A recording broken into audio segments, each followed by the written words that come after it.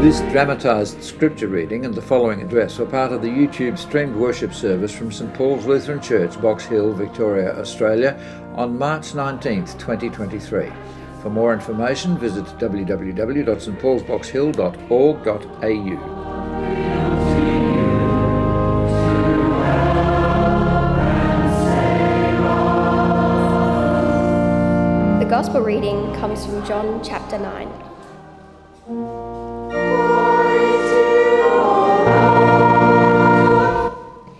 As Jesus went along, he saw a blind man from birth. His disciples asked him, Rabbi, who sinned, this man or his parents, that he was born blind? Neither this man nor his parents sinned, but this happened so that the works of God might be displayed in him. As long as it is day, we must do the works of him who sent me. Night is coming, when no one can work. While I am in the world, I am the light of the world. After saying this, he spit on the ground. He made some mud with the saliva and put it on the man's eyes. Go, wash in the pool of Siloam. This word means sent. So the man went and washed, and he came home seeing. His neighbours and those who had formerly seen him begging asked, Isn't this the same man who used to sit and beg? Some claimed that he was. Others said, Nah, he only looks like him. But he himself insisted. I am the man. How then were your eyes opened? The man they called Jesus made some mud and put it on my eyes. He told me to go to Siloam and wash. So I went and washed, and then I could see. Where is this man? I don't know. They brought to the Pharisees the man who had been blind. Now the day on which Jesus had made the mud and opened the man's eyes was a Sabbath. Therefore the Pharisees also asked him, how had he received his sight? He put mud on my eyes, and I washed, and now I see. Some of the Pharisees said, This man is not from God, for he does not keep the Sabbath. But others asked, How can a sinner perform such signs? So they were divided. Then they turned again to the blind man. What do you have to say about him? It was your eyes he opened. He is a prophet. They still did not believe that he had been blind and received his sight until they sent for the man's parents. They asked them, Is this your son? Is this the one you say was born blind? How is it he can see? We know he is our son, and we know he was born blind. But how he can see now, or who opened his eyes, we don't know. Ask him, he is of age, he will speak for himself. His parents said this because they were afraid of the Jewish leaders, who already had decided that anyone who acknowledged that Jesus was the Messiah would be put out of the synagogue. That was why his parents said, He is of age, ask him. A second time they summoned the man who had been blind. Give glory to God by telling the truth. We know this man is a sinner. Whether he is a sinner or not, I don't know. One thing I do know, I was blind, but now I see. What did he do to you? How did he open your eyes? I have told you already, and you did not listen. Why do you want to hear it again? Do you want to become his disciples too? Then they hurled insults at him and said, You are this fellow's disciple. We are disciples of Moses. We know that God spoke to Moses, but as for this fellow, we don't even know where he comes from. Now, that is remarkable. You don't know where he comes from, yet he opened my eyes. We know that God does not listen to sinners. He listens to the godly person who does his will. Nobody has ever heard of opening the eyes of a man born blind. If this man were not from God, he could do nothing. You were steeped in sin at birth. How dare you lecture us? And they threw him out. Jesus heard that they had thrown him out, and when he found him, he said, Do you believe in the Son of Man? Who is he, sir? Tell me, so that I may believe in him. You have now seen him. In fact, he is the one speaking with you. Then the man said, Lord, I believe. And he worshipped Jesus. For judgment I have come into this world, so that the blind will see, and those who see will become blind. Some Pharisees who were with him heard him say this and asked, What, are we blind too? If you were blind, you would not be guilty of sin, but now that you claim you can see, your guilt remains. This is the gospel of the Lord. Praise you, O Lord. just zeroing in on a few verses that we've just heard. Jesus heard that they, the Pharisees, had driven the man out. And when he found him, he said, "Do you believe in the Son of Man?" He answered, "And who is he, sir? Tell me so that I may believe in him." Jesus said to him, "You have seen him, and the one speaking with you is he." He said, "Lord, I believe," and he worshipped him. Worshipping him, that's what we're doing today, isn't it? 3 years ago, this set of readings sits with me, though, because it was this set of readings when COVID came to town and drove us out. Well, drove us out of we'd been across the road here at the hall for a couple of weeks. COVID came to town, and when this set of readings came along in the lectionary in 2020, there were just a handful of us sitting in the hall. At least that's my recollection. I hope I've got that right. And we began this thing about, inviting people online to join us in worship. 3 years. Wow. Does it seem like 3 years to you? At the time, I had absolutely no idea what was lying ahead. I was blind to it, I got to say. Hindsight teaches us to see better. How about you?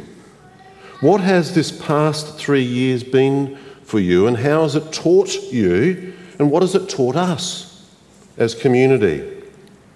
What does it mean for us individually and for us as community today? I'd like to begin to explore some of these questions in light of the reading from John chapter 9. But first of all, let's pray. Loving God, send us your Holy Spirit to open our eyes to Jesus. Send us your Spirit to open our hearts of faith to receive all that Jesus has for us and sends us with from this place this day. In his name, amen. Well, thankfully, we're on a different part of the journey now, though, aren't we? We're not just starting out with this terrible pandemic. It's an adventure now that we take up anew 3 years on. And it's good then that Jesus on his journey comes to and finds a man who we will also find is on something of a journey, a great spiritual journey.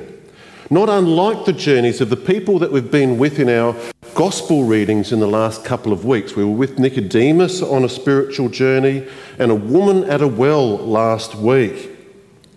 Maybe it's not unlike the journeys that you're making as people spiritually. The disciples say to Jesus, "Rabbi," as they come to this man, "who sinned?" Now, they've got a particular understanding about sin going on here, haven't they? Was it this man or his parents that he was born blind? Now, we know that our understanding of sin is that we are born into it, this original sin. But it's not this that causes whether we're well or not. And so Jesus says to the disciples, "How wrong you are. Neither this man nor his parents caused his blindness by their sin. But this man will show you the grace of God by what I do next." And Jesus says, "I am the light of the world."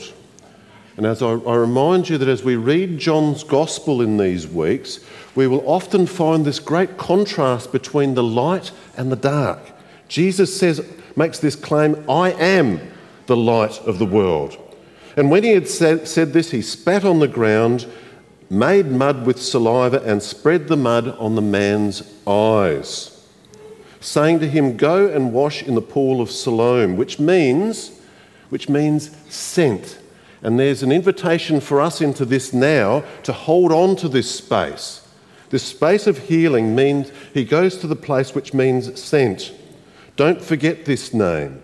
The man washes there and he comes back unblind, as we heard in the children's address. This is where his spiritual journey is really going to take off. People come to him and he's going to be challenged on what's been going on here. And they're going to reject him some. First of all, his neighbours are so amazed at his healing, they say, that maybe this isn't even the same dude here that we knew. How were you healed and who healed you? Did you hear the man's first answer? It was the man Jesus. And he did this. Well, he's partly right, isn't he, the man Jesus? But the spiritual journey of this fellow still has some way to go. The neighbours and the crowd now take him to the religious authorities, the Pharisees, for interrogation, it seems. They immediately call out this Jesus as a sinner because this wonderful act of grace has been performed on the Sabbath. But there are people in that who hear that and they're not so convinced that he's a sinner. How can someone heal like this if he's not from God? And all the while the question is starting to swirl. Who is this Jesus? And what does he mean for me? In fact, I can see this question. It's just swirling down this aisle now through the camera space and around down to your aisle as I speak. Who is this Jesus and what difference does he make? Well, you've been healed, as we heard in the reading. Who do you say that he is? The Pharisees ask of the man. And note and listen again to his response. This time he says he is a prophet.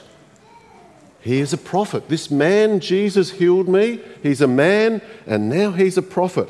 He's a man from God, it seems. The spiritual steps are being taken on the journey. But with those spiritual steps comes this mounting pressure on this poor fellow. John tells us that the Jews, and that's shorthand for the Jewish religious leaders who reject Jesus, start to call in question whether he was really blind at all. Was there any real healing? Fake news, isn't just a thing of today. It started way back then. And we'll hear it again, actually, by the way, when we come to Easter Day and we're in Matthew's Gospel in Matthew 28. They continue this fake news thing going on, it seems. So off they go again, these Jewish leaders, and they ask his parents, was he actually blind? And who's this one who healed him? And the parents confirm, yes, he was blind, but did you hear that they're afraid to answer because of the pressure that's put on them? This intimidation which leads to fear. They're threatening to expel anyone who follows this Jesus. So they come back to the man again. I can't imagine the pressure this poor person is under. Received his physical sight, being born blind, and yet he's facing all of this interrogation. They demand that he denounce Jesus as a sinner and prepare to denounce him and cut him off from the community should he follow this Jesus. But here, this one who was sent to the pool of Siloam, which means sent, remember, now wonderfully starts that journey of being sent by standing his ground, by confessing his faith. Standing his ground. It reminds me of those verses we heard last Sunday in our second reading in Romans chapter 5. In this grace in which we stand or sit, whatever the case may be. He says, what a witness he now becomes. He says, I've already told you and you do not listen. I was blind, now I see. If this man were not from God, he could do nothing. Under the pressure and intimidation he faces, he says he must be from God. And they drove him out. And they drove him out. Jesus hears the story of the man. And the healer comes again. This is a story of Jesus coming again and again. Just at the right time, it seems.